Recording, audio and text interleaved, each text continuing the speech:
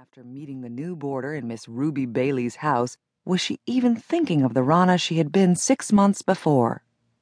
She disliked herself for it. She had cut herself off completely from her former life. She wasn't ready to resume it, not even temporarily, in order to put the conceited Trent Gamblin in his place. Becoming the internationally known Rana again would bring back all the self-doubt and pain that went with the single name.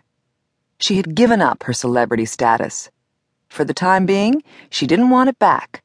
She was enjoying the anonymity of her current life too much.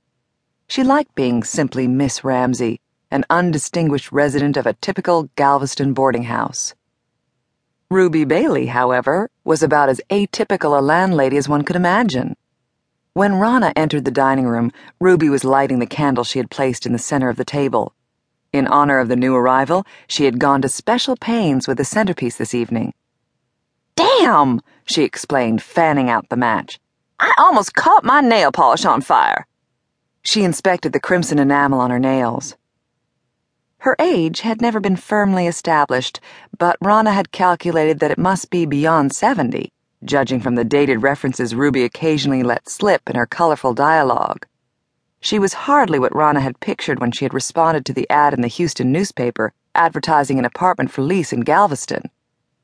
With the directions Ruby had given her during a brief telephone interview, Rana had located the house without difficulty. Her excitement could barely be contained when she pulled up to the address. The Victorian house, built in Galveston's heyday, had withstood hurricanes as well as the ravages of time. It was situated on a tree-shaded street among other recently restored homes. For Rana, who had lived for the past decade in Manhattan's high-rises, it was like stepping into another century. She was delighted. She only hoped she and Ruby Bailey would hit it off. The landlady's hair was white, but it hadn't been pulled into the classic grandmother's bun, as Rana had imagined.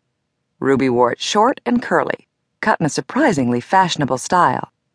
She wasn't matronly plump either, another misconception on Rana's part, but whipcord lean.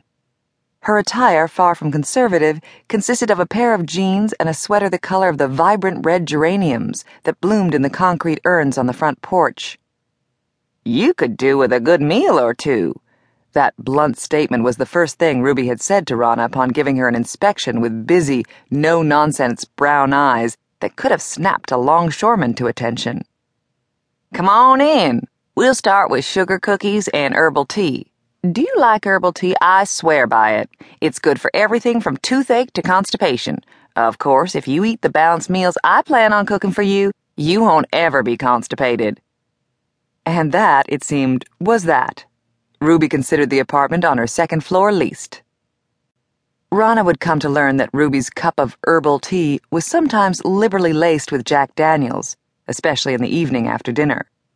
Rana forgave her friend that particular idiosyncrasy, the same way she forgave Ruby the frown she made no effort to disguise as she looked up now and spotted Rana.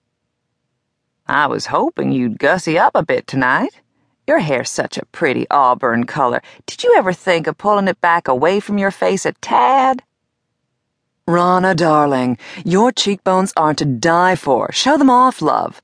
I see all this glorious hair sweeping back, big volumes of it, like a mane surrounding your face and cascading down your back. Shake your head, darling. See, oh God, positively to die for. Every tacky little beauty shop in the country will soon be advertising the Rana look." Rana smiled at the memory of the famous hairdresser's words the first time Maury sent her to him. "No, Ruby, I like it like this." Ruby had insisted on being addressed by her first name because she said being referred to as Mrs. Bailey made her feel old. "The table looks lovely tonight." "Thank you," Ruby said impatiently as she spied a smear of paint on Rana's sleeve. "You have time to change, dear," she ventured tactfully. "Does it matter what I'm wearing?" Ruby sighed with resignation. "I suppose it doesn't.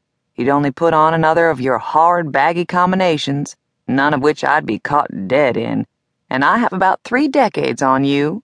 I'm sure, Miss Ramsey, that you could make yourself more attractive if only you'd try." First names didn't apply to her guests.